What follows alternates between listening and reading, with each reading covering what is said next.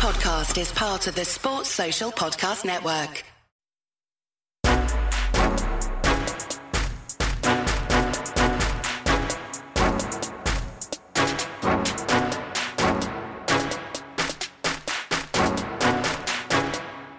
Welcome to the 10-12, the podcast that covers all 10 teams in the Big 12 Conference, soon to be 14, soon to be 12. I am your host, Philip Slavin. Thank you for joining us for this week's episode. As you know, as we have discussed, we are doing one episode a week through the summer. I had a kid, and now I've got 3, and it means I have to cut back somewhere. But that doesn't mean we're not going to put a lot of work into these. In fact, the idea is one episode a week. Let's do our darndest to produce a fantastic episode. And that is exactly what we have for you today. 3 guests, 2 big topics. Max Garner, former Baylor baseball player, joining us to talk about Baylor's new head coaching hire. The Bears announced that former Baylor assistant Mitch Thompson taking over the Baylor baseball program. Max played for him when he was at Baylor, was recruited by him. We're going to get his thoughts on the hire. A nice little 10-minute, quick, concise interview. Really good. Baylor fans are going to like it. Very excited. It's got me excited about Baylor baseball and its potential of getting back to the levels of reaching Omaha, which is going on right now. As of the time of this recording, Texas is eliminated. They are gone. Their season is over. Oklahoma currently up 5-0 on Notre Dame in the top of the 6th in a situation where if Oklahoma wins this, they are 1 win away from the championship series. We'll find out. Very, very interesting stuff going on in Omaha. Really, man, it really is. ESPN's production value out there has been absolutely fantastic. Props to them. I really got to sit down and watch the Arkansas game quite a bit. Beautifully shot, beautifully done, wonderfully produced. Man, we have to give ESPN credit. ESPN Plus has been better and better and better. The work they did for the Women's College World Series and the Men's College World Series has been phenomenal. Props to ESPN. Oh, I said we have 3 guests. We are beginning our position group rankings in this episode. We're doing them a little bit different this year. We're starting things off not with just straight position groups, not just receiver, running back, tight end, corner, linebacker. We're grouping them into 4 different points on the field, let's call it. And today we are doing pass catchers. We're ranking pass catchers. That means receivers, running backs, and tight ends, and ranking them based on that group as a collective. I have with me Parker Fleming, Stats O'War on Twitter, host of the Purple Theory, or one of the hosts of the Purple Theory podcast, and a guy who does fantastic work at CFB-Graphs. If you do not know that website, you should be paying attention to it. Also, Ian Boyd of On3.com. Those are my 2 pros, my 2 experts joining me. We're going to break down our pass catchers rankings for the Big 12. Really good conversation. We divulge onto an interesting quarterback conversation. A lot of talk of running backs and tight ends in this one. I think this is much better than just ranking wide receivers and then running backs and then tight ends individually. I think this presents a better representation of the passing game in the Big 12 for the variety of teams. This is fantastic. I love it. I think you're going to love it. I really do. You know what else I love? Home field apparel and the TCU line they just put out. I got 2 t-shirts. I've got the Cursive Frog. It's a fantastic shirt. But I got one that goes right next to my Slippery Rock shirt of a horned frog in a fur coat carrying a pennant. It's fantastic. They have put out so many good lines for Big 12 schools, and the TCU line is top 3. And I'm not sure if I can say number 1. I kind of want to. It's that good. The quality of the designs, the creativity, the originality, like you guys, homefieldapparel.com. If you haven't shopped there yet, you really do need to. Make sure to use our promo code NETWORK12, NETWORK12 for 15% off your first order. If you're a TCU fan and you haven't shopped yet, you haven't gone yet, you haven't seen it, you need to go. They're amazing. That rah-rah shirt is one of my new favorite shirts. It's fantastic. I've worn it way too much this weekend, more than I should admit. It's going up right next to my Pistol Patty shirt as shirts that I'm going to wear until I wear them out and then have to buy a new one. So go to homefieldapparel.com, check out the TCU collection that they just launched as part of Big News Saturday Season 4. Don't forget they've got Oklahoma State, Texas, Texas Tech, Iowa State, Baylor, Houston, Cincinnati, BYU, UCF, West Virginia. They've got almost every Big 12 school, current or future. Only 2 left are Oklahoma and Kansas State that they don't have. Well, Big New Saturday Season 4 continues to roll on into August, so just keep an eye out. I think Washington State is this week. So don't forget our promo code NETWORK12, 15% off your first order. Be rocking the most comfortable vintage college sports apparel you will ever wear this summer and into this coming football season, which I'm happy to start previewing. This is part of our preview. We're going to be doing this stuff all summer long. That's what we're going to talk about a lot this summer. So, loaded episode, fantastic stuff. Stick around for all of it. Max Garner next, about 10 minutes, and then we hop in with Ian and Parker. Great stuff. Let's get to it. Are you a parent listening to this podcast with a child at home, either in middle school or high school, and already thinking about college planning, scholarships, or dreaming of them playing sports in college? Do you know a high school or middle school athlete who wants to go and play in college? Whether it's D1, D2, D3, or just they're not even sure, they just want to keep playing during college. Well, let us introduce you to one of our friends of the podcast and a company who is an expert in the world of college recruiting, Recruit Route. Led by our friend Brian Bedford, a 25-year veteran of recruiting and former D1 recruiting director, Recruit Route offers a full suite of offerings to help student athletes, parents, and high school coaches be better educated and empowered to successfully navigate the college recruiting process. Check out our friends at recruit-route.com. That's recruit-route.com. Don't forget, run your route in recruiting with Recruit Route. Baylor has filled their open head coaching position for the baseball program, hiring Mitch Thompson, head coach of McLennan College and former Baylor assistant for 18 seasons. It's a hire that, from what I can tell, has been pretty much universally lauded by Baylor fans, those connected to the program, and those who follow college baseball. Those lauding it include a former player who played under Mitch Thompson, was recruited by him, and is joining us today to talk about this big hire for Baylor. As I said, former Baylor baseball stud, Max Garner. Max, welcome to the 1012 podcast, man. Hey, thanks for having me, Philip. I'm ready for talk some Baylor baseball. I'm excited about it for the first time in a while.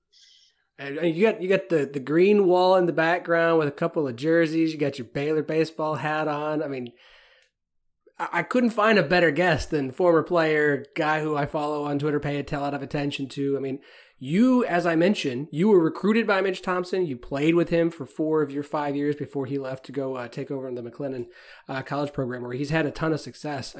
Just from your time playing with him, well, let's just start there. Let's just start here. Initial reaction when you saw the news that he was going to be the new head coach of the Baylor baseball program. Yeah. So, I mean, I think for people who played for the staff that I played for, Coach Smith and Coach Thompson and Hoot Johnigan, in that 2-decade run they had there, I think it's hard to put into words how happy we could be for somebody to get this job, for the program and for Coach Thompson on a personal level. We're ecstatic. I think he's the best recruiter in the state. I think there's no one that deserved it more. I think he probably deserved it when Coach Smith left, but we'll let to about another day. But I think, JUCO success that's sustained like that shows a kind of edge that a lot of coaches just aren't willing to put out there. And you give him a Power 5 situation, and I think he's going to flourish. Yeah, I mean, as I mentioned, coaching JUCO ranks for essentially 10 years. 4 runs to the JUCO Men's College World Series. I mean, he's had a ton of success there. Everyone has mentioned him as a recruiter. I believe he is given a lot of the credit for when Baylor landed essentially the number 1 class, I think back in 1995. Baylor, a lot of success while he was there. I mean, it does feel like you're bringing somebody home who knows the Baylor program well, knows the state of Texas very well, knows Waco very well, which does seem like it should be a recipe for success at a program that has a history of it, just not as much in recent years. Yeah, I think a lot of our biggest concern was there's 2 problems at big private universities for baseball with it not being with it being partial scholarships. And that is, price at a recruiting to a private school. You need to either find some people whose parents can pay the extra difference or can make it up with some academic money or something like that. And then there's having the ear of every Texas high school coach in the state. I mean, that means something. And to find the guys that he did to recruit at that crazy level, or to compete at that crazy level at McLennan year in and year out, You're flipping your whole roster every year, if not every two for sure. And that's just something he's not going to have to worry about anymore. I think he's just going to be so seasoned to having the ear of these Texas coaches and knowing Baylor and loving Waco and knowing what to pitch about the school and about the community that it's just a slam dunk. You mentioned flipping the roster every year. Obviously, that's an issue at JUCO with a lot of guys coming in. Maybe they play for a year or two, and then they're off back to D1 or somewhere else in baseball. So you are flipping a roster pretty quickly. Do you think that will give him an edge at Baylor with what we deal with now with NIL and the transfer portal and seeing so many kids transfer in and out of programs as much as we do? I mean, it's just part of the sport. It's a part of all college athletics at this point. And it's something a lot of coaches are having to adapt to. Do you think that is something that would give him an edge as he comes in and is in this new sports environment that we're still getting used to? For sure. And especially if you throw out a couple of schools that are the easy ones to pick from nationally, it's going to be kind of interesting to see how NIL affects these smaller, non-baseball and basketball or non-basketball and football sports. And every coach is going to have to adjust to that, right? It's kind of the Wild West and it's still getting started. But the transfer portal makes Division I kind of function exactly like junior college functions. And I think as far as getting the program healthy and competitive very, very quickly, I think junior college coaches are going to have a handle on that just better than someone has been at a school and building a system for 6 years or something like that. So I think he gives us for his Baylor connections, his Waco connections, and being a JUCO guy with those with that mindset for the last decade, I think that gives you the best chance of getting it turned around quickly. And then after that, it'll just be sustaining what you can put out there. You talked about, he's a very aggressive recruiter, but from a coaching standpoint, what is his coaching style? What kind of guy is he? Yeah, I mean, he's tough. He's serious at the ballpark. It's not like it's like every coach, when you hear someone say that, it's not like he doesn't joke around with the guys or get along with the players. But you can tell by his McLennan teams that they play aggressively. They play very sound on defense, but they're aggressive on offense. They are focused on what they're doing, and they kind of stick to a game plan and really have an identity every year. Now it's changed with their roster turning over as much as it does. It's hard to keep, whatever your identity is for a year, it's hard to keep it. But I think that adaptability is going to be able to help him because, whether it's a small athletic group of guys that's not going to be popping a ton of home runs or, a team full of 6'4" guys hitting them out into the river, I think he's going to be able to adjust his style and be successful. Look, it's been a long time since you played at Baylor. No offense.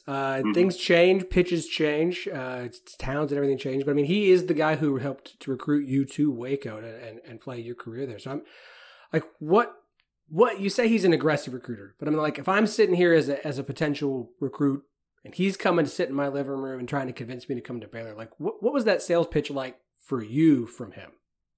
For me, it was, at the time, baseball was, and baseball, along with track and field and a couple of the other, quote unquote, smaller sports, were the success groups at Baylor at the athletic program.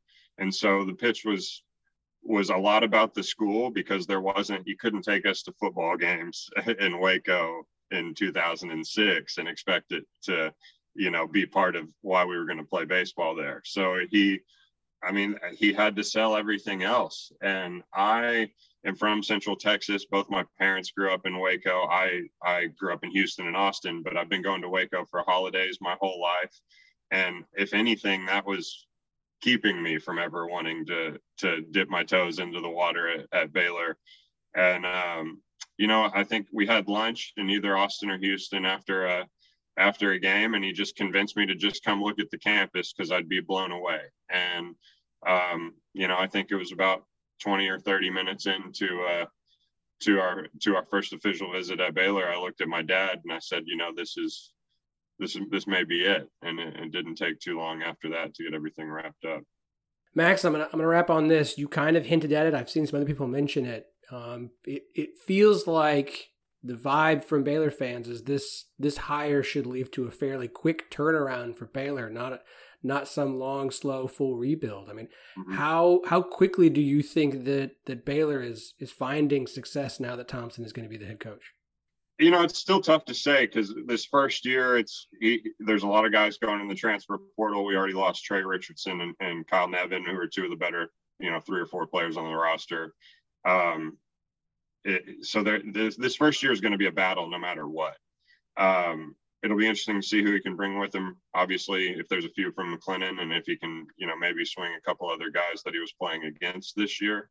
But I think, if he gets – and this is probably what is most dependent on, if he gets some funding to really upgrade and modernize the ballpark and bring it up to par with the other Big 12 and SEC programs that our stadium used to be compared to, I think the sky's the limit in 3 or 4 years. But money plays a big part, and being able to show off a top of the line facility makes a big difference to these high school kids now. And, the ballpark's still a great place to watch a game on the river, especially kind of being engulfed by the rest of the athletic program at this point. But the areas for the players and some of the batting cages and stuff like that are just falling a little bit behind at this point, and funding is going to matter. Very cool. Max, appreciate your time today, man. I mean, it's hard not to be excited for Baylor the way Baylor fans and Baylor media have talked about this hire. And, there's just something really cool about feeling like you're bringing somebody home, somebody that has that connection to your program and to your university. So great hire for Baylor. I look forward to seeing what he does in year 1 and moving forward. I know you are as well, man. Yeah, really looking forward to it. And if he's got an ear on it, congrats, Coach T. We're behind you. This is Brandon Phoenix, a.k.a. I Also Hate Pitt, joined by my brother, Jeremy J.N. Fiend Phoenix. We are the Raspy Voice Kids. We do the Raspy Voice Kids podcast. If you love West Virginia University, you will love our podcast. If you don't care about West Virginia University, you will love our pop culture segment. It begins every single episode. You can join in the fun anytime, any place. Get at your boys. All right, we are officially beginning our position group rankings for this offseason, and we're going to do it a little bit differently this year. Last year, we did just straight position groups. Linebacker, receivers, offensive line. My big issue last year, once I got done, was I didn't feel like it really represented the teams well. Because, for instance, I loved Texas Tech's linebacking core, but one of the topics we discussed about whilst ranking those position groups was the rest of the defense was going to kind of let them down, and they weren't going to perform as well as maybe their talent indicated they should. You can make a perfect example with wide receiver. Iowa State, I would never rank Iowa State's wide receivers very high, but once you include tight end, suddenly their pass catching group looks a lot better.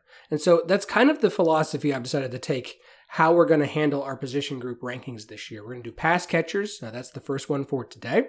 We're going to do pass rush, which obviously be defensive line, defensive end, and include linebackers and safeties where necessary. Defensive backs, obviously corners and safeties. And then we're going to do blocking. So offensive line as well as tight ends. And then if we want to, maybe we'll include running backs and wide receivers. We'll just see. Some of that's hard to gauge. The way we usually do this, it's myself and 2 guests, a Big 12 person, someone who focuses on the conference, and then somebody a little more national. In this case, I think I got the best of both worlds from both guests, both covering the sport nationally as well as being pretty focused on the Big 12 with their particular favorite teams. So very excited to have our good friend, Mr. Stats of War, Parker Fleming, joining us again. Parker, welcome back. Hey, thanks. Glad to be here, as always. Always a pleasure, man. And I'm very excited. First time guest, but one I've been wanting to get on here on the show for a while now. Mr. Ian Boyd joining the 1012 podcast. Ian, welcome, man. Thanks for having me on. Absolutely. Okay. You guys understand how this works, how the rules work. I am curious your thoughts on, it's one thing to just rank wide receiving groups and just, okay, these guys have this. But once we start incorporating tight ends and running backs, which is what we were going to do here today, because obviously pass catching backs, especially in the NFL, have become a big thing. You're seeing it more and more in college. Tight ends, as we've seen across the Big 12, Iowa State utilizing it with Charlie Kohler being such a big weapon. Other teams don't utilize it nearly as much as an actual receiver. How did this kind of change your expectations, or did you come in with a perception of something and it was changed by viewing it this way? For me, I think that there's like one or two teams we'll get to where I think, specifically like maybe a tight end or a running back pushes them one or two spots in either direction. But generally, this is kind of how I think about, like, running backs in the pass game are super valuable. And so this is kind of how I think about the units, but I think it does give you a good way to kind of isolate and highlight who's important. I tried to be pretty like objective and create a kind of blind resume of receiving groups using tight ends and running backs, which normally I just would have used any way to give me like a kind of rubric. And so I think that the specific composition of like, are they more running back heavy? Well, overall, that probably means if your running back's like your best receiving threat, maybe that means your receiving group's actually not great, and kind of looking overall at that. So for me, at least, I generally kind of think about the running back and the tight ends in the pass game, especially in the Big 12. For me, it was really helpful to distinguish which teams are likely to be good at throwing the ball because of play action, and which teams are likely to be good at throwing the ball because they have multiple guys who can get open and beat a defense that way. So there's a couple teams on here that I think I would have had them higher because I think the passing game might be effective, but they don't have a lot of weapons to throw to. So the guys they do have are going to be really dependent on, the greater structure of the offense. So that'll stand out, I think, in a few of these. Very cool. All right. Well, let's just dive right in. Parker has asked not to go first. So Ian, I'm gonna allow you here. Who is your number one receiving core pass catchers in the Big 12? I think it's Texas, and I don't think it's that close. So there may be a debate there. I'm not sure where everybody is on that, but to me, that's the runaway favorite. All right, Parker? It's hard for me to disagree with that. So I basically tried to do four categories and did blind resumes. So put the numbers in, calculated the average ranks without looking at the teams, and then just said, this is my list. So I have Texas number one. I have them at I have them rated 10, like a 10 power ranking out of 10. And the next closest group is like an 8.25, I think. And so I have them like very, very big in front there. The four categories that I'm using are kind of the peak, like the upper end of talent there. And so obviously with Xavier Worthy, one of the best one of the best wide receivers in the nation. Looking just straight at his talent ranking, the second highest rated just behind Jordan Whittington of all recruiting rankings of all wide receivers in the Big 12. And so in terms of like their peak, their upper end, they're far and away better than everyone else. In terms of their depth, with Isaiah Nayer coming in and Jaleel Billingsley at tight end, they are top to bottom have really, really high quality options. And then looking at their average talent, I have them rated first in the Big 12, even over Oklahoma. And then finally, the last thing I looked at was like their losses. And Xavier Worthy had 30% of targets thrown to him last year. Bringing him back and then bringing in Billingsley, who got a lot of targets, and obviously having the running backs out of the backfield there. There's really not many ways for anyone else to be better than Texas across all four dimensions. Couple that with they hired Brendan Marion. And what he did with Jordan, who's the pit guy? What the heck? Atkinson. Jordan A. Yeah, whatever. But I mean, I just think it's a slam dunk unit. Probably, maybe the best unit in the Big 12. Like overall, like Texas receivers are better than anyone else's individual unit. I think it's pretty clear. Nayor, also to add to that, Nayor is as big a part as Worthy was for Texas's pass game last year. Nayor was a much bigger part of Wyoming's passing game. He basically was their passing game. He had 12 of their 15 touchdown receptions. It's very rare to have that many productive, high volume receivers all come back on the same team. Obviously, Nayor wasn't on the team, but to have a guy like Worthy come back is kind of rare. Obviously, it's because he was only a true freshman. Normally a guy has a year like that and he's at risk of leaving.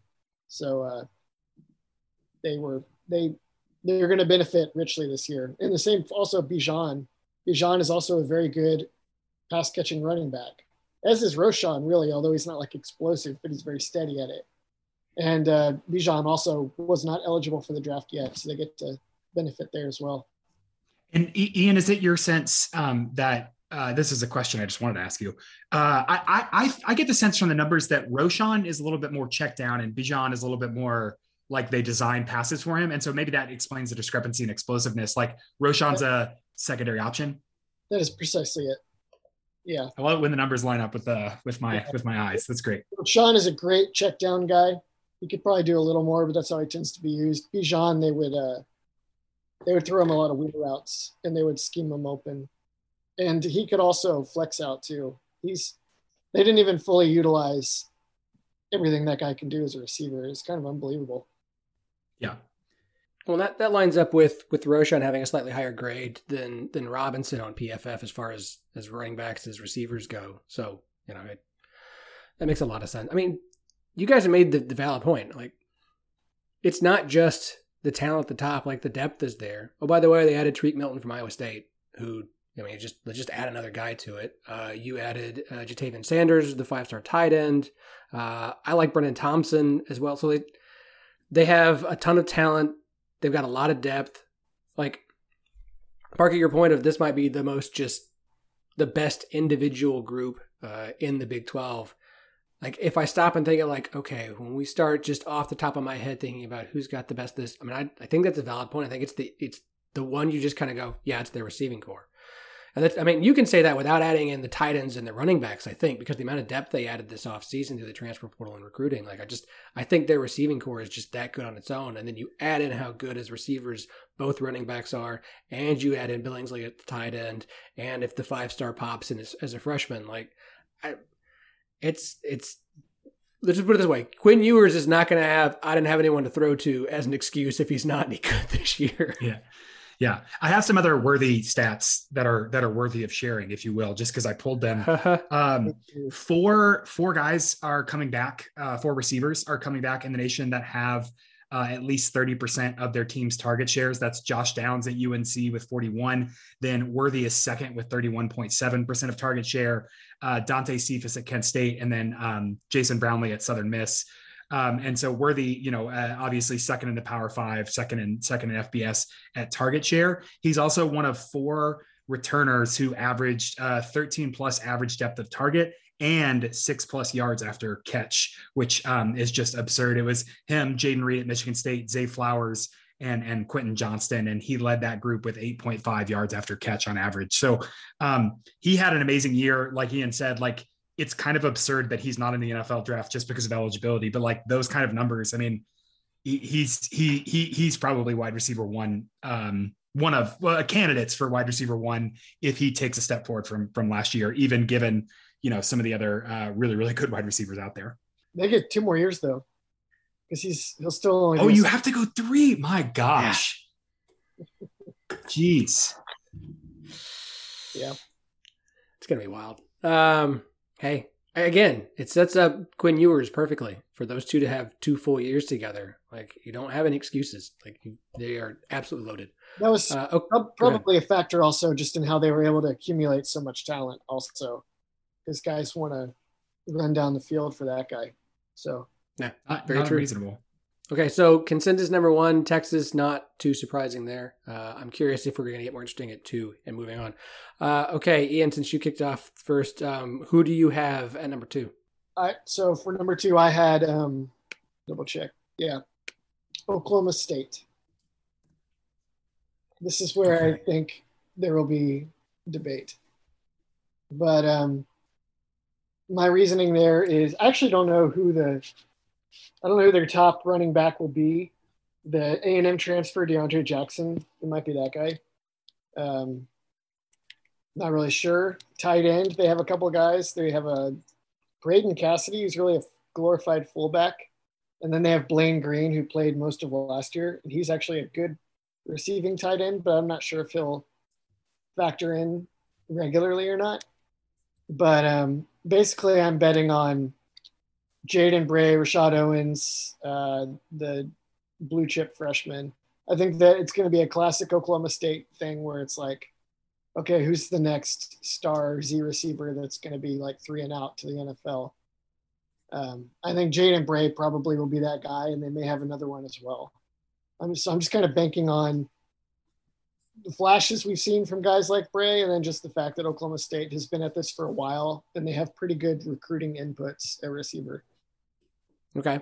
We are vastly different on OSU, which I'm the OSU guy, so that's interesting. Okay. Yeah. I will get to OSU later. Parker, who do you have it to? I have so many comments on that, but I love Ian the way thinking about like continuity and risk. I do think there's a strong argument there. I am a little lower on Oklahoma State. I actually have second, and again, I need to say not whose passing game is going to be the best, but whose receiving core is the best. I actually have TCU second. And again, I did blind resume here. I looked at peak. Quentin Johnston is excellent, would start on, I think, 10 of 11 or 9 of 10 other Big 12 teams at wide receiver, just absolute, stud. One of the other 4 guys who averaged 13 yards or 13 average depth of target and 6+ yards after catch. So their peak is really, really high. If you look at their depth, they've got Darius Davis, Tay Barber coming back, Quentin Johnston, a really deep and experienced unit, along with guys like Quincy Brown and Jocarius Spivey, who are highly rated, who have gotten involved in different ways. And then Kendre Miller out of the backfield has been actually pretty good in the pass game as well. And so TCU's talent is, I think they're ranked 4th overall. But the fact that they bring back Johnston, that makes them second in returning receiver production, returning targets.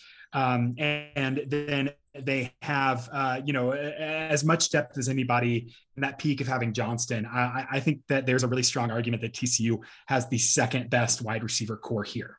How much should you factor in the quality of the number 1 guy? Because I don't know the degree to which I did this initially, but I would probably, looking back, I would say if you have a guy that commands safety help all the time, that should probably make your whole unit rank higher. That's 1/4 of my, that like with peak, that's like 1/4 of my ranking is who's your best, like what's your number 1 guy. And so the better that guy is, the better your whole unit is, just because you're right, like double teams help, scheme, open it up underneath for other guys as well. So like Kendre Miller is not the best pass catching running back in the Big 12, but because Quentin Johnston can spread the field so vertically, that opens up a lot of underneath options for him to do really, really fun stuff too. So so definitely kind of how I'm thinking about it is your single best guy determines your ceiling for sure. I think that's a really good case for TCU. I actually forgot that Barber was back, or I just missed him in my notes. He kind of got taken over by Davis last year anyway, but like he's still good. Yeah.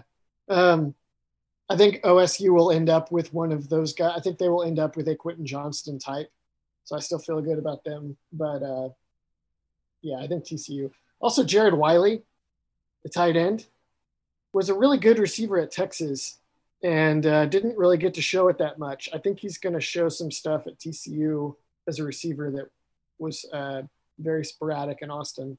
Yeah, that's fair. I think they're really, like, I've heard Wiley's name a bunch, and they're really high on Spivey. Spivey had some issues with, I don't know, I won't speculate, had some issues with the field last year, but I think they've got 2 options. And of course, obviously they have an offense that's going to use tight ends more than just extra blockers now, or gimmick plays. So yeah, Parker, you took all the good notes, but no, I had TCU at 2 as well. I think I am in the camp of, if you have a guy who's going to demand that much attention, that it opens up the field for everybody else, that I put you higher. Now, I still expect everybody else to be solid.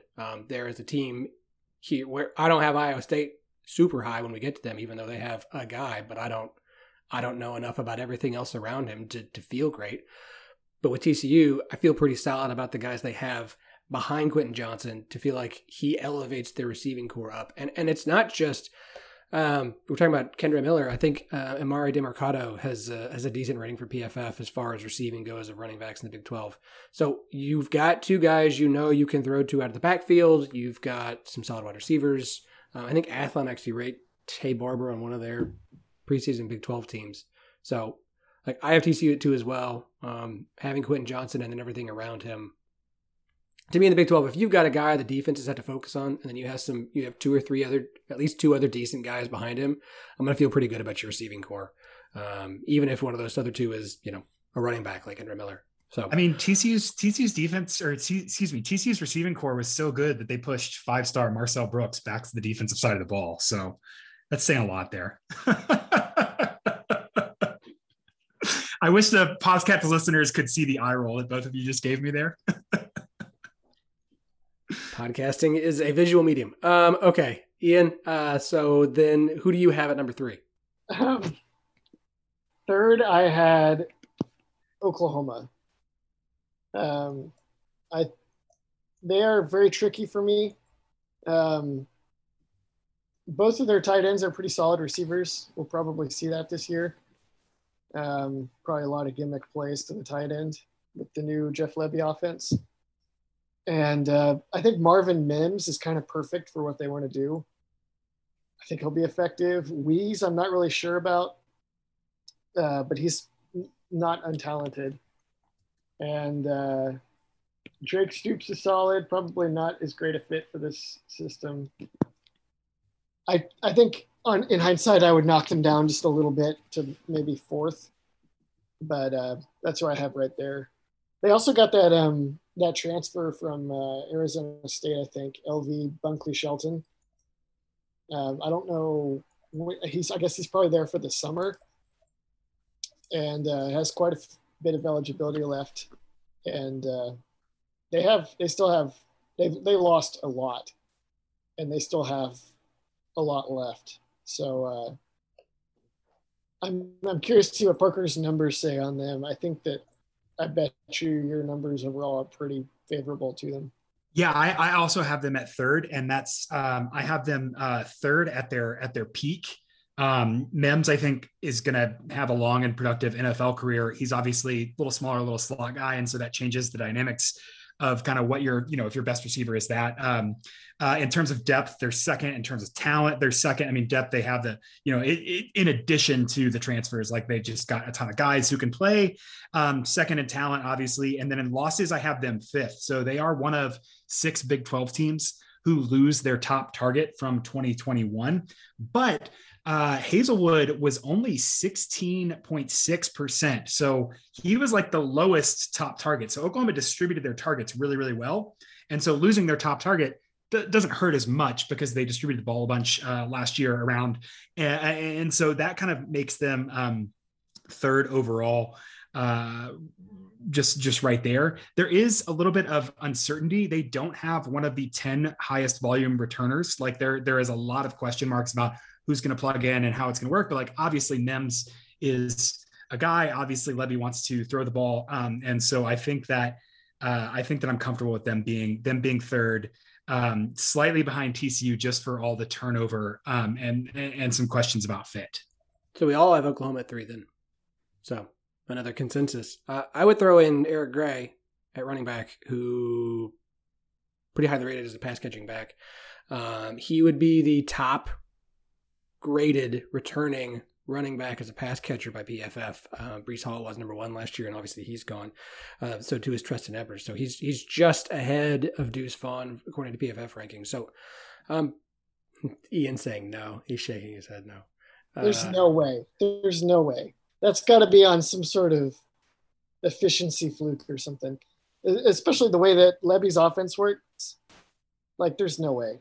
If you're picking a running back to feature to throw to, it's got to be Deuce Vaughn or Bijan over that guy, I would think. Maybe. I'm just telling you, I'm not saying this is a projection. This is a look back at last season. Yeah. Based on, PFF isn't the perfect on everything. We have the points of reference I have.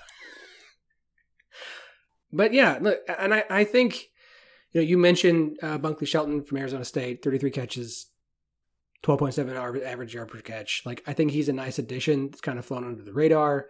Obviously, OU recruits well at wide receivers. So there's plenty of talent there. We'll see how Drake Stoops translates, but I consider him. There's always like a couple of irritating receivers who you love them when they're on your team because they're going to make catches when you need them, and you hate them when you're playing against them, and he's one of those ones. So I have OU at 3 as well. I agree on I'm curious how everything translates to the new offense, and just seeing if they have some guys step up. Because if anything happens to Mims, we can say that for TCU as well. We can say that for a lot of teams, but there's not a lot behind him that I'm just like, they're awesome. I mean, obviously someone might step up, but I'll take them at 3 as well. They have to have somebody else that can stretch the field in this system. And I don't know if that's Weeze or not. I think Weeze can run comebacks all day and be effective. But even if Mims is healthy, they need somebody else to go deep. And I don't know if that's Shelton. I don't know if they bring in I don't know if somebody else ends up in the rotation because of that. Like maybe Stoops doesn't play as much because he's not as much of a vertical stretch guy. So there's a chance that this kind of goes belly up for them a little bit if teams just kind of park a safety over Mims and say, okay, Dylan Gabriel, make reads and throw underneath all day, and we bet you can't. Okay. Which there are worse strategies, I guess, for them to do. All right, Ian, who you got number 4? Okay. Number 4, West Virginia. So Okay, but we all agree that after the top 3, it gets real murky. Like this is every position in the Big 12. Because I think West Virginia could be 4th or 8th for me, depending on how you argue this. Okay. So I'm thinking that Bryce Ford Wheaton has the potential to be, I see him as like Jaden Bray. Like these guys might end up being some of the better outside receivers in the league next season. I think he's shown pretty consistent flashes of it for the last couple of years, and they just didn't have the blocking or quarterback to get him the ball. Now they have JT Daniels. Their offensive line is a lot better. So I think Bryce Ford Wheaton, really good. Sam James back in the slot. They're very, very high on Caden Prather opposite Bryce Ford Wheaton. So you already have like 3 guys. You may have like the ideal kind of air raid setup where you have like this reliable veteran slot, explosive weapons outside, and then tight end, running back, maybe not exactly Charlie Kolar there, but there you go. To me, they might have like exactly what you want at the 3 main receiver positions. So to me, that was worth a lot. All right, Parker, who do you have it for? I'm actually going to go maybe against my better judgment, but I'm going to go with Texas Tech at number 4. I have them pretty low on their peak because I think it's uncertain who their kind of big, deep outside threat is, whether that's going to be Sparkman or Loic, who kind of builds out. But I really love what they have at the slot and at running back and at tight end here with the addition of Baylor Cupp. I think Mason Tharp and Baylor Cupp as a combo could present some really, really interesting matchup issues if they can use them well. Not to mention they have Miles Price in the slot. So they've got, big bodies that you've got to credibly defend over the middle. They've got fast, shifty guys, which should free up a lot of space for Sparkman and to become that downfield threat. They do lose Eric Izukanma, which puts them about 7th in losses. But I have them 4th at depth because I like those guys. And then you remember they have out of the backfield, Sir Roderick Thompson is a fine rusher, a good pass catcher. They also are moving Xavier White and Chadwell. Totally blanking. Chadwell, whatever his last name is, Thomas, back from what they had moved to wide receiver because the room was pretty thin. They moved them back to slot. So they're going to have kind of this chaos offense where they've got some big bodies and a bunch of shifty guys. And I think there's really an opportunity for a downfield threat to emerge, coupled with, I do think they'll run a lot more high volume offense for sure than they were last year, the last couple of years. So this is an argument from depth, I think, and just I really like what I think they're going to try to do. Zach Kitley, of course, the offensive coordinator from Western Kentucky, saying, "Hey, we're going to get the best 11 players on the field and make something happen." I like that. I like this mix. I think they'll be scrappy. I think they're a pretty high quality, pretty high floor group here. Okay, so this is the first time we all have somebody different. I'll be honest here, 4 through 8, there's not much like there's 1 through 3, there's a gap. There's 4 through 8, there's a gap, and there's 9 to 10. But at 4, I have Kansas State. I like Malik Knowles and Phillip Brooks. And I think if you've got 2 solid guys, and look, I understand it's a running back, and it's not maybe the best thing that your running back is one of your 3 best receivers, but when it's Deuce Vaughn and he is as reliable a pass catcher as he is, then I'm perfectly fine saying that is a very, very nice pass catching trio. And to be honest, with the quarterback issues they've had with injuries the last few years, like I do think that's held their receiving core back some. I like the Nebraska transfer whose name just completely escaped, Adrian Martinez. Like, I like Martinez. I'm higher on him than I think a lot of people are. That's fine. I hold Nebraska more responsible for some Martinez issues than I think a lot of other people do. I think him being at Kansas State will be good for him, and it will be good for the receiving core. I like what they have now. I'll be honest. Behind those 3, there's not a lot to feel awesome about. There's a lot of question marks. Maybe Cade Warner does well. Maybe Jaden Jackson, the Ole Miss transfer, does something. He didn't do much. I think Sammy Wheeler might end up being their 4th best option at tight end. He's been semi-reliable for them before. So I like them there just because I think I really, really like their top 3. And I think Deuce Vaughn, I think that's how much I like Deuce Vaughn as a pass catcher and as a weapon, elevates them all the way up there. I had them 5th. So I feel pretty similarly about them as you do. I think Deuce Vaughn is such a terror in the middle of the field on 3rd down.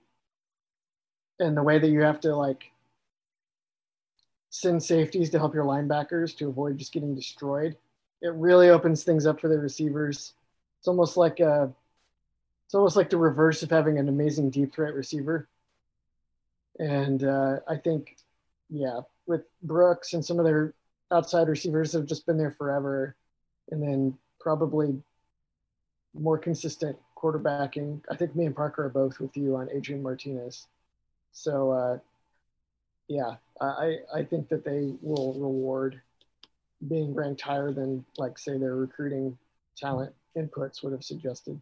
Yeah, I had them very close to Texas Tech at 5th there. Texas Tech I had ranked at 5.5 power rating, and Kansas State I've got 5.25. So I think right there, I think the big issue is that depth. So in terms of a peak, I think they, obviously 2 threats, they're really great. I'm high on Malik Knowles. I think a great separation.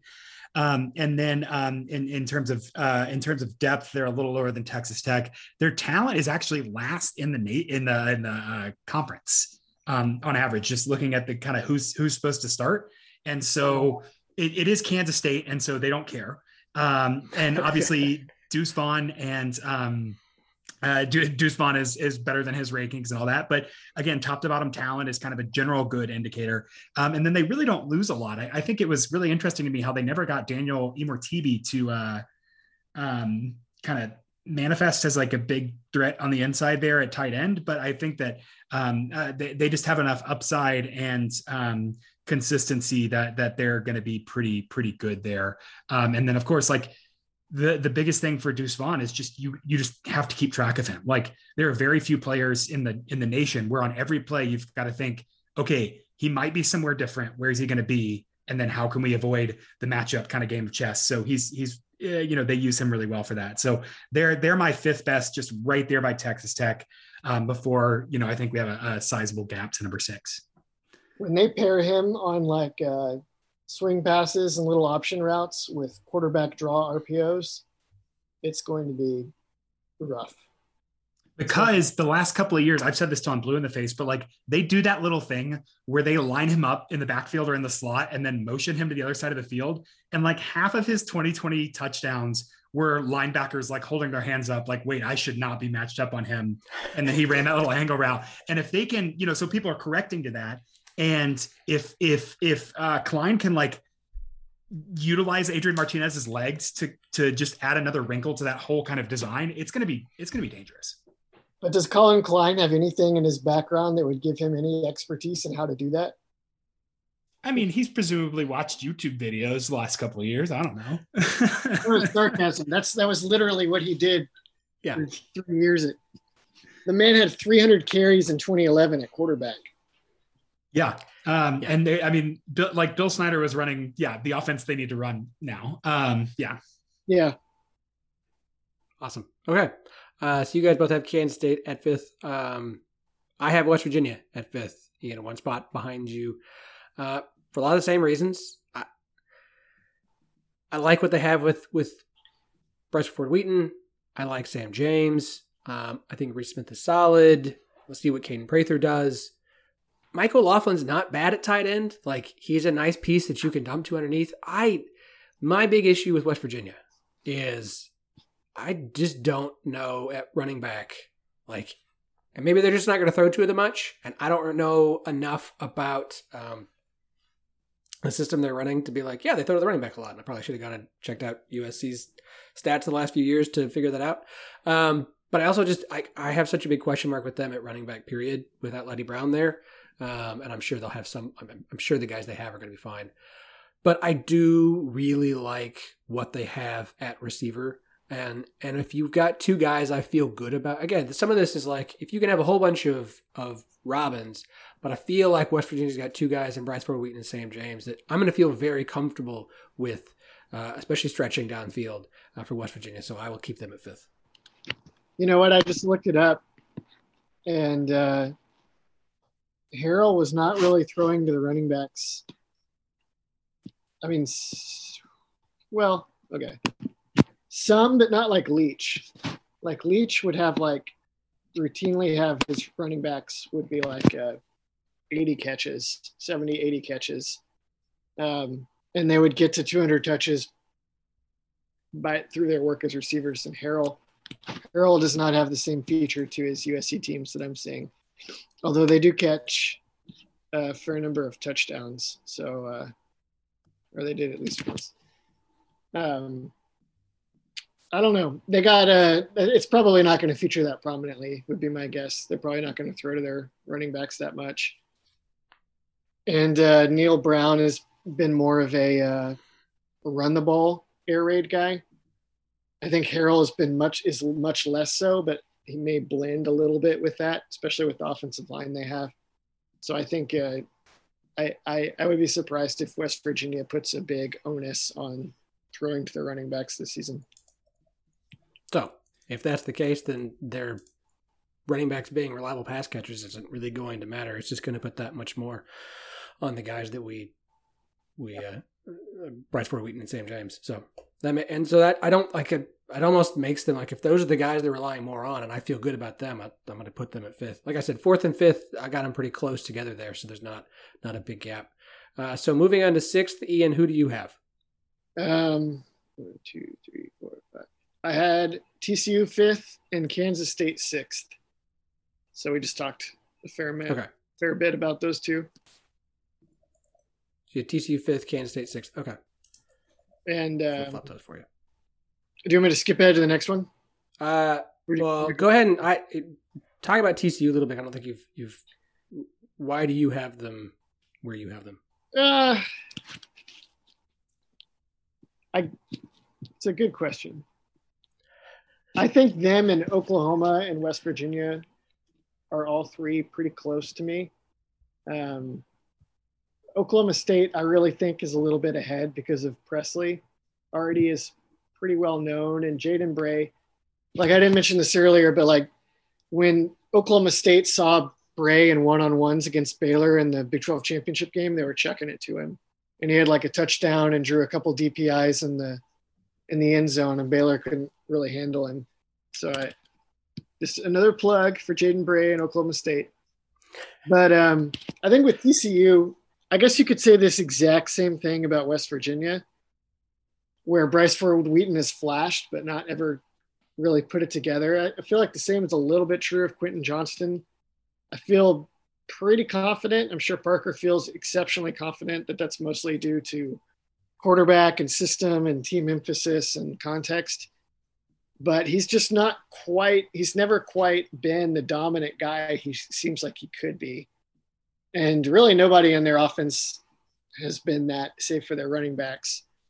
And I don't know. If they ended up being number 2, like Parker had him, that would not shock me. I think that they definitely have some talent. But I don't know. I guess I thought it was a little more likely when I did this that Oklahoma State and West Virginia would put it together. All right, so you had TCU fifth, Kansas State sixth. Parker, who do you have sixth?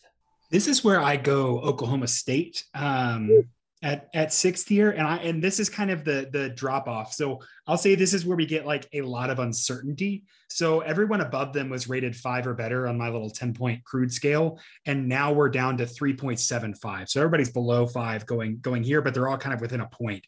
So a lot of uncertainty here for Oklahoma State. Again, they lose a ton of production, and I think that matters, just that turnover.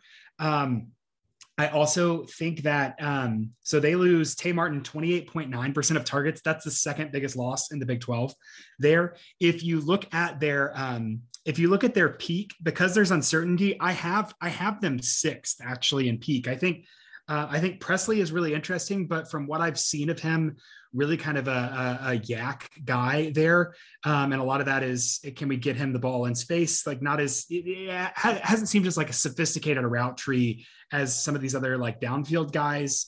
And then I like Bray. I think they're very talented. I have them, looking at my talent, actually, they're right there with Iowa State. They're actually tied with Iowa State in terms of talent, top to bottom in that unit rating. And then given that their losses are so much, I think the uncertainty, it's certainly true that Gundy has a way of finding these guys, but how much of a step forward is Spencer Sanders going to take? I don't know. Maybe that's unfair because I'm supposed to say the quality of the receivers, but kind of putting all that together, I think there's just so much uncertainty that it's hard to rank this unit much higher than this kind of fifth or sixth range, even though there's a lot of potential. I think they're very high ceiling. I think their mean is a little closer to the middle of the conference at that position. Okay. At 6, I have Texas Tech. I think OSU and Texas Tech, and I'll be honest, I have OSU one spot down. I think there's a lot of similarities here. You've got a lot of depth at receiver. You've got a bunch of running backs who I think can catch well. You've got two offenses that I don't think utilize the tight end in the pass catch as pass catchers much at all. OSU's cowboy back is essentially, we need help on the offensive line every year, so just go be extra blockers. And looking through Kitley's offense, they don't throw to the tight end a ton. He does throw to the running back a decent amount. So does OSU out of the backfield. So I kind of have OSU. I have Tech here, and I have OSU at 7 just because I think there's so much similarities. I have Tech one spot ahead of OSU because I like Miles Price and I like Loic. And I think I feel more confident as Price kind of potentially being their stud guy, and I don't know who's going to step up for OSU and be their star yet. There's so much talent at OSU. They always tend to have somebody step up, and I think they will. It could be Talon Shetron as a true freshman. And I really like Jaden Bray too. I'm giving Tech the slight edge over OSU, even though I think they're very similar, just because I am more confident in Miles Price potentially being the guy than I am a true guy for OSU until one actually shows themselves. So, can I talk about Tech a little bit? Yeah, please. I don't know very much about Miles Price. I may have Tech considerably higher on my list if I knew him a little better. I tend to, whenever I think about Tech, I'm like, well, their offensive line, I don't know. And Tyler Shuck seems to be very easily confused every year. So I'm just don't really want to go there. But from what I can tell, their vision this year is to be almost like, do you remember that year when Purdy led the Big 12 in pass attempts? And he threw for like 4,000 yards maybe. But they did it from 12 personnel with Kolar and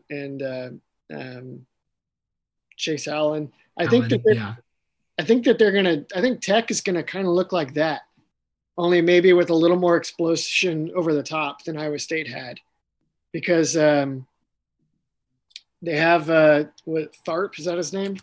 Mm-hmm. Yeah, Mason Tharp. Yeah, Mason Tharp. He's like a big kind of receiver, and they have Baylor Cup from Texas A&M, and I just see them. I know that Kitley wants to throw it over your head. I know that he wants to throw it deep all the time. But I also know that he has a lot of vision for using these tight ends very heavily next year. It was a recruiting pitch that they've made very recently. So I have this suspicion that they're going to play Cup and Tharp a lot and used them to try to create matchups and opportunities for Price and Loic and whoever else to get down the field. I don't know of anyone on their team that I've seen that I'm like, that guy is going to be horrifying just running verticals down the field. But if they have that guy, this could be very, very effective. I just don't know. Is Price that guy, or is he more like an underneath slot guy? If he's Deshaunte Jones, then they'll be good, but that's whatever. If he's Marvin Mims, then look out. Yeah, they could actually be legitimately terrifying. So Price is definitely out of the slot, but moving White and Chadwell outside, I don't know, not Chadwell, Chadarius. I don't know like where they'll use him. The one thing I have circled for Tech is like JJ Sparkman has gained 20 pounds since he's been on campus, and so he's 6'4", 225 now. That's on Texas Tech's website. I imagine that's closer to like 6'3", 220, but still that's a big body. And his like recruiting profile talks about, basketball player could be like a flex tight end. So I just think they're going big bodies. Like it's going to be weird, but I don't know if they're going to, like, they might be able to engineer just having 3 freak kind of big dudes with Tharp and Sparkman. And if Cup is healthy, I mean, I just don't know how well people can match up if you can reliably run all those guys down and have slot guys and then have a credible threat downfield. That gives you a lot of opportunity to create matchup nightmares against teams that might be more talented than you. So I think their versatility is definitely maybe the biggest thing that's driving my, like, how high I am on them. But I agree, there's a lot of uncertainty there. You know who I really don't want as my quarterback, if that's my approach? Don't say it. No, stop. I already let you get away with Duggan slander earlier, but no, I want Donovan Smith. Oh, okay. I was going to say, I want Donovan Smith in that offense. I don't, because these guys are Shuck. For Shuck, I want verticals, and you're just reading. Is he open? Great. Chuck it with my big arm that had everyone before last year thinking I might be an NFL guy. I don't really want him having to like decipher matchups and understand defensive personnel and figure out where the matchup is on a play. Like Purdy was good at that. I know Purdy had some weird decision-making stuff a lot, but he could play that matchup game and he knew where to find his guys. And if the picture was different after the snap than he expected, he was going to run around and make something happen, or like hit a guy on a crosser off his back foot going, and Shuck is not that guy. So none of this negates the point of the podcast, which is supposed to be about the pure ability of the receiving core. But I don't really like that formula unless Shuck has some abilities, if coached differently, that we haven't seen yet. Of all the schools, taking injury out of it, Texas Tech feels like the one that might have the most likely quarterback change, not because of an injury. I mean, unless Texas starts Hudson Card for some reason and then switches to Ewers, I think, and they're not. But I'm just of the schools, name the one where you say they come in with no, that's the guy, might make a change midway through the season based off what they want to do because not somebody else is going to run it better. I think Texas Tech is that one because I am on the Donovan Smith train as well. I would rather have him over Shuck. I think they're going to start Shuck because that feels like where they're leaning, but it wouldn't shock me if Donovan Smith's the starter by the end of the year. I think you're right. I don't think it's even close now that Bohannon is gone. I think I'm warming to the idea that Duggan's going to take the first snap at TCU and they're going to phase him out for Morris. So, but that feels like inevitable. Why would they do that? I think that the way that it's going, I think they're prioritizing a little bit of leadership and they don't want to do anything that's like a dramatic change. We could do this on a different podcast episode. I don't have to go into psychology of this. Just again, nothing meaningful has happened since spring. I'm just saying Morris hasn't been as obviously better than Duggan as everyone is assuming. And I think that they're leaning towards the status quo of we're going to go into the season with Max Duggan, hoping that either he takes the job or Morris kind of establishes himself as the starter. Wow. Ideally, you wouldn't want that to happen. Interesting. Yeah. Ideally, you wouldn't want that to happen. Ideally, one of them is transferring because the other one is so good. But yeah. Okay. So that's the only reason I push back on you there for Texas Tech is I think it's TCU. But Okay. Yeah, you made this it. is a interesting side debate. Did not know we were going to get into, but okay. Now that Shane Illingworth transferred, I mean, nobody's pushing for Spencer Sanders' job. Then I think TCU is the second job. maybe Wrangle next year. Okay, so I had Tech 6, OSU 7. Ian, who do you have at number 7? 7. I have Baylor. Okay. Actually, Travis Roeder, he had some comment earlier about how he wasn't really worried about the receivers. The tight ends were really good. And I thought, aren't Baylor's tight ends just like big brutes that block well? And then if you throw it and hit them in the hands, they'll not drop it. And I think they have like 2 or 3 guys like that. But Ben Sims, he had some examples. Ben Sims is actually a pretty solid receiver. He's more of the flex tight end in high school that was taught to block in college. So I think he's pretty good. Squirrel Williams at running back helps this ranking a little bit. And it's really, they have to get high-level production from either the transfer Hal Presley or the freshman Armani Winfield, which I think is pretty feasible. In hindsight, maybe I would put them 8th and have another team that I'm sure will come up in just a second in the 7 slot, but that's how I ranked it initially.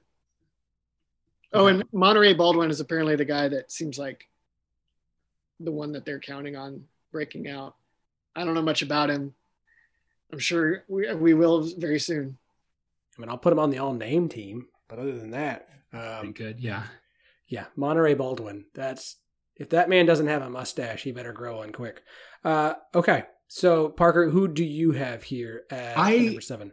So I think I have West Virginia. I'm very. I have Baylor, Iowa State, West Virginia are all within like half a point for me in this rating. And so I don't have a strong lean on any of those, but I think I go with West Virginia. Just some of the things you guys have talked about, I think I agree with. And the you know, like they lose a lot in losing Winston Wright, but he dropped a bunch of balls, and Sam James dropped a bunch of balls last year. And there's going to be other guys that are going to get passes that are not on him. And so I like their peak. I like their depth. I think that I'm going West Virginia there.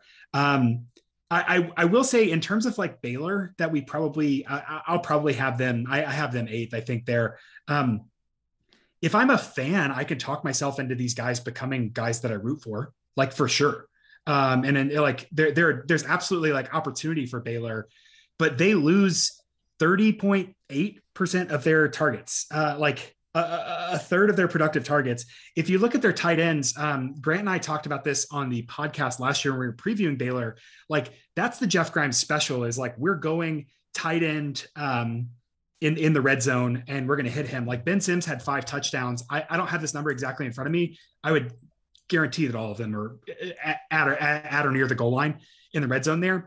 And so I don't know, like he's fine. He's good. I don't know that he is a tight end that like they're going to ask anything of a tight end outside of that role where anything else would matter. I think that's just kind of how the scheme works.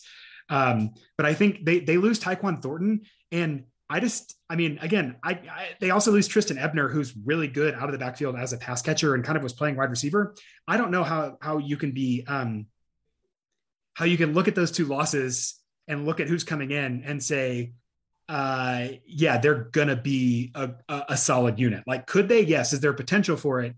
Yes. But I mean, just everything on paper, it looks rough. I think Monterey Baldwin and Hal Presley is the other guy. But I mean, I think those are both maybe top in terms of like college football players. Are those top 150 guys? Not right now. Are they projected to be top 150 guys? I don't know. The good thing for Baylor is, like we saw with Gary Bohannon, is and Tyquan Thornton, is like, if you're fast, they're going to scheme you open. And so they're going to give these guys good opportunities. And so you can make the argument for opportunity, but I think that there's just so much uncertainty and they're replacing so much this year. I don't expect much out of what's currently on the roster for Baylor. Deep threat in particular.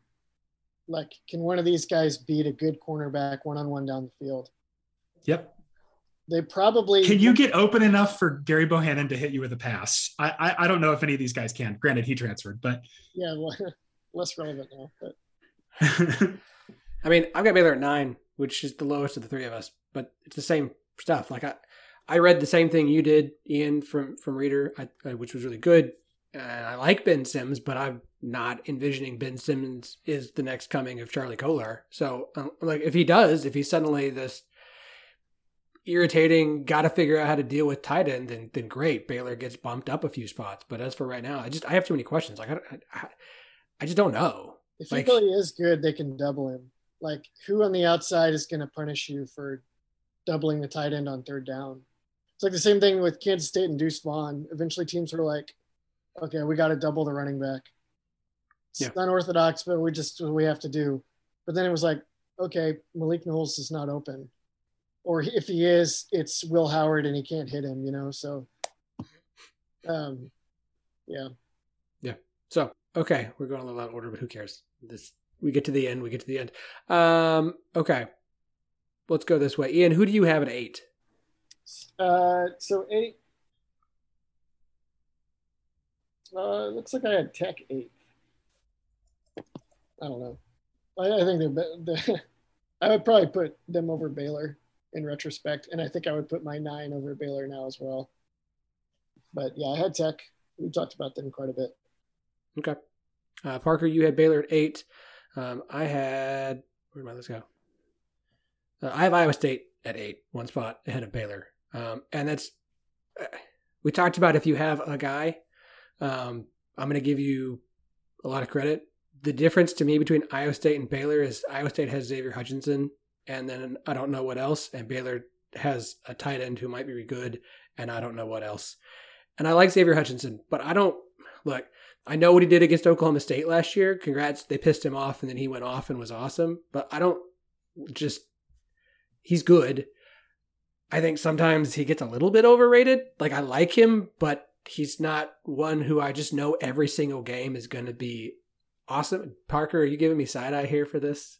Do you disagree? I am. I think the conversation is would I take Iowa State's receiving room all else equal over Kansas's, and that's close. I think I would pretty clearly take Baylor over Iowa State just from an argument from depth, because I think that they have Xavier Hutchinson. That's great. But like, I don't love what's on Iowa State's roster there after Hutchinson. So I have them at peak. I have them 4th in terms of depth. They're 8th in terms of talent. They're 7th. And in terms of losses, they're 6th because they lost Kolar and Milton. Like that again, if these 4 categories are meaningful, which I think they are, they do not rate well in any of them. Well, you lose Brees Hall, and they'll have another running back like they always do, but he was such a good pass catcher for them. Like, is Jarrell Brock a better running back than Brees Hall? Many people are suggesting this. Probably not. I just I know Iowa State is recruiting well, but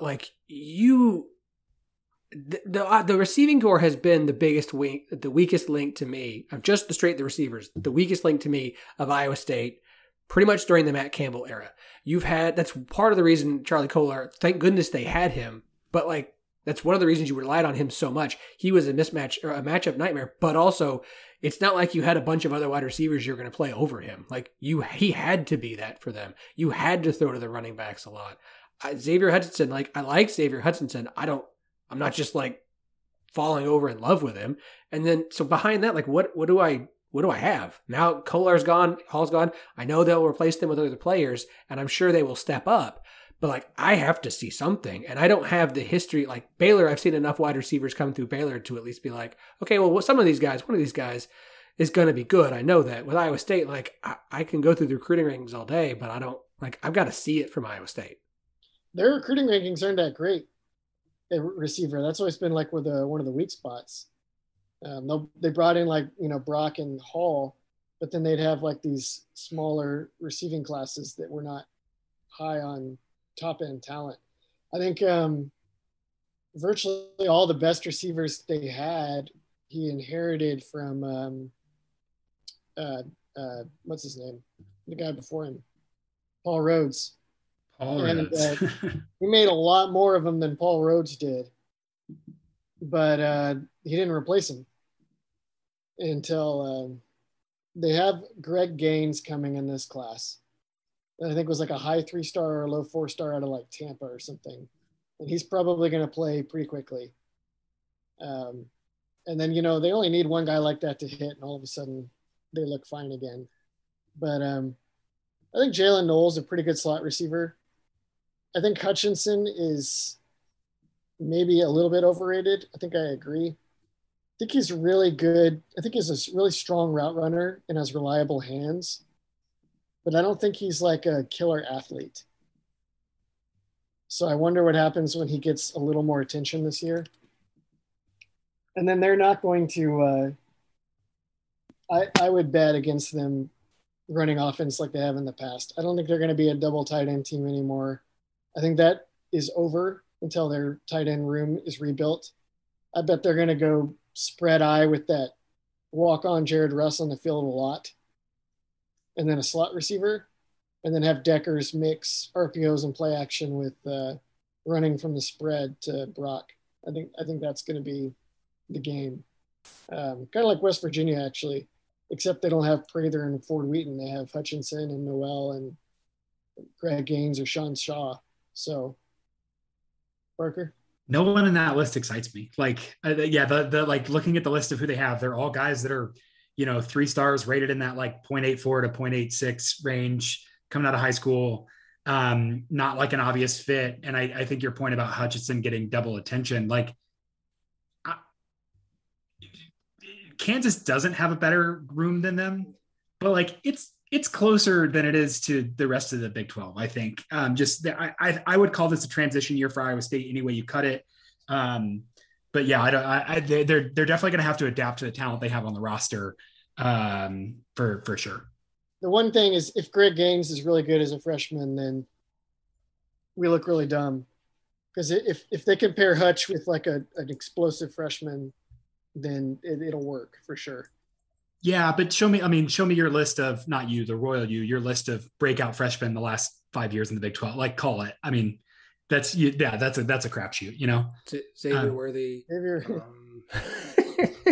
No. Right. I'm not saying that freshmen don't break out. I'm just saying. No. I know. I get the joke. I mean, look, 4-star kid, he could be good, but if he's a good freshman, like if he is a good freshman, which is what you would expect from a 4-star kid coming in, then that's a nice piece. But that's not enough. That's basically what OSU had outside of Tay Martin last year, was a bunch of good freshmen. Right. So okay.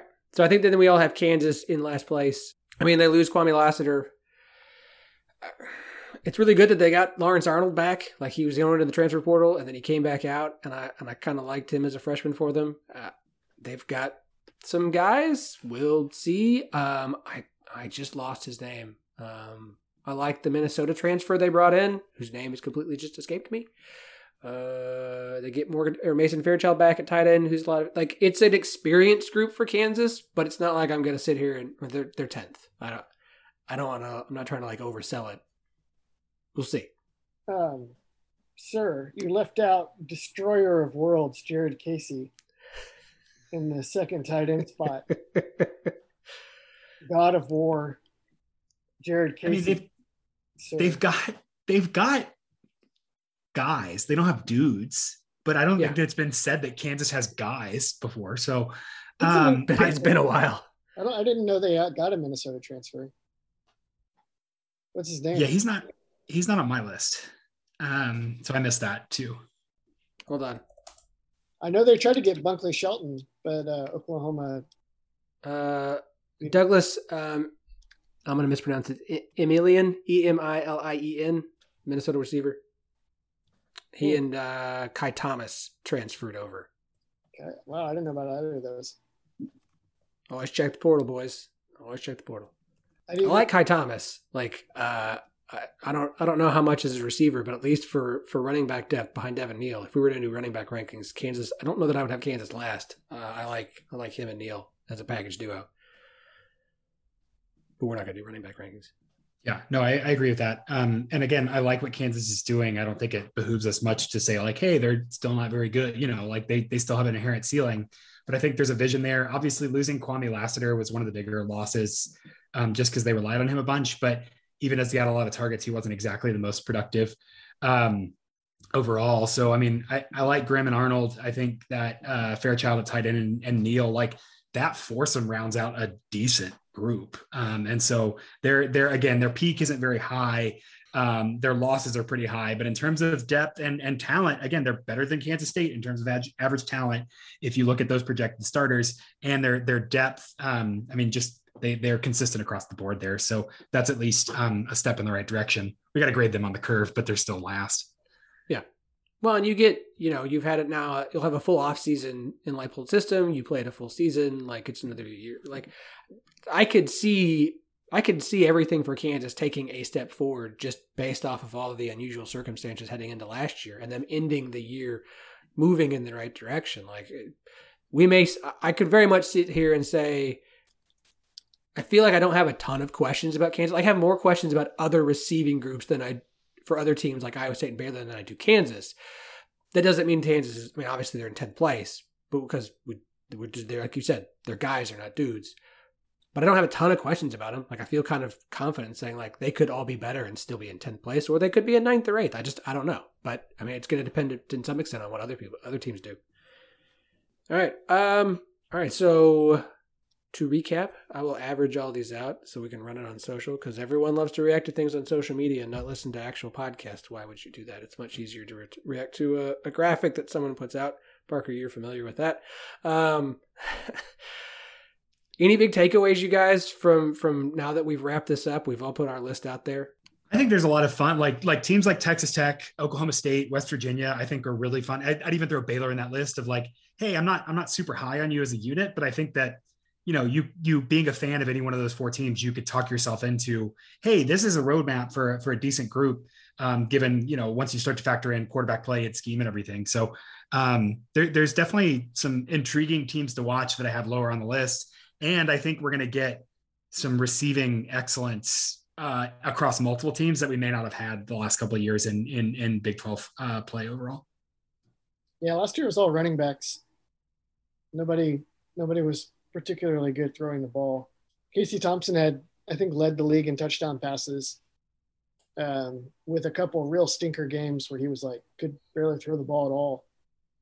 And it was mostly just because they had Xavier Worthy running free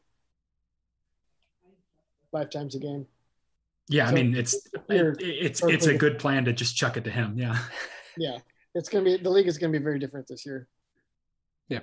I mean, I think we're going to see, I think the end of the year, this list, we'll review it like we did this past year. We did our rankings, and then Parker and I sat down and kind of went through everything and reevaluated at the end of the season. I think as I look forward to all the other groups we're going to do, this might be the one where we see the most variance from now to after the season of the number of receivers that we're all kind of like, someone's got to step up, someone's got to step up, someone's got to step up, of seeing what these groups look like come January and seeing who the new receiving stars in the Big 12 are this year. Because I think the opportunities are there, and I think even more so than last year. So it'll be fun to watch to see who's the annoying guy who's beating everybody's defensive backfield and driving you crazy if you're everyone but the fan of him. Jaden Bray. Thank you. It's so nice to see Ian on the Jaden Bray. I like him. He's going to be fun. All right, look, Parker, get on the Gunnar Henderson. Okay. Okay. We'll save the weird quarterback discussion we randomly went down. I like that. Parker, plug away all of your stuff. Hit it. Working on the Football Outsiders right now, Almanac. Also, BetUS College Football Show. Subscribe to the YouTube channel. We're getting on air tomorrow, so going to have some new content starting up this summer over there. You can find me at Twitter at StatsOfWar. And of course, if you're a TCU fan, you know of the Purple Theory podcast, and if you don't, and if you're a Big 12 fan, you guys are doing team previews doing Kansas and Texas Tech thus far. When I mow next, I will listen to Kansas. I'm very excited about Kansas. I don't know why, but I'm just, it's weirdly exciting. It's weird. It's like the first year in a long time. You're like, I feel like there's reason to care about Kansas. That's very exciting. It's somebody different. Ian, plug, sir. Yeah.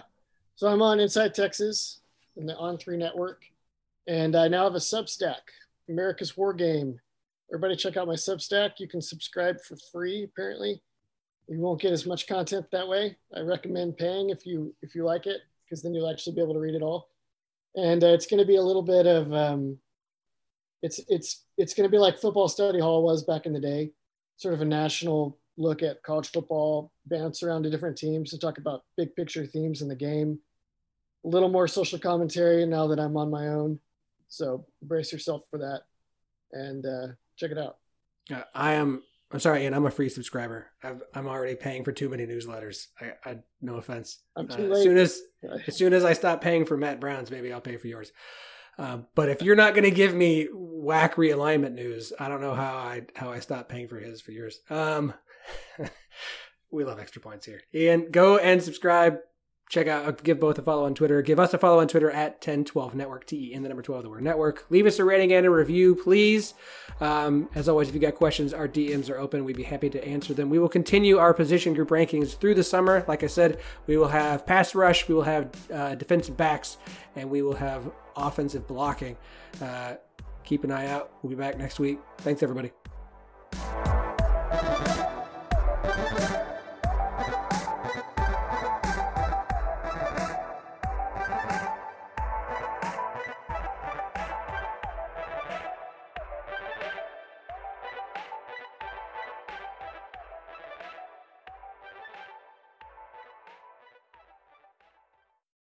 Sports Social Podcast Network.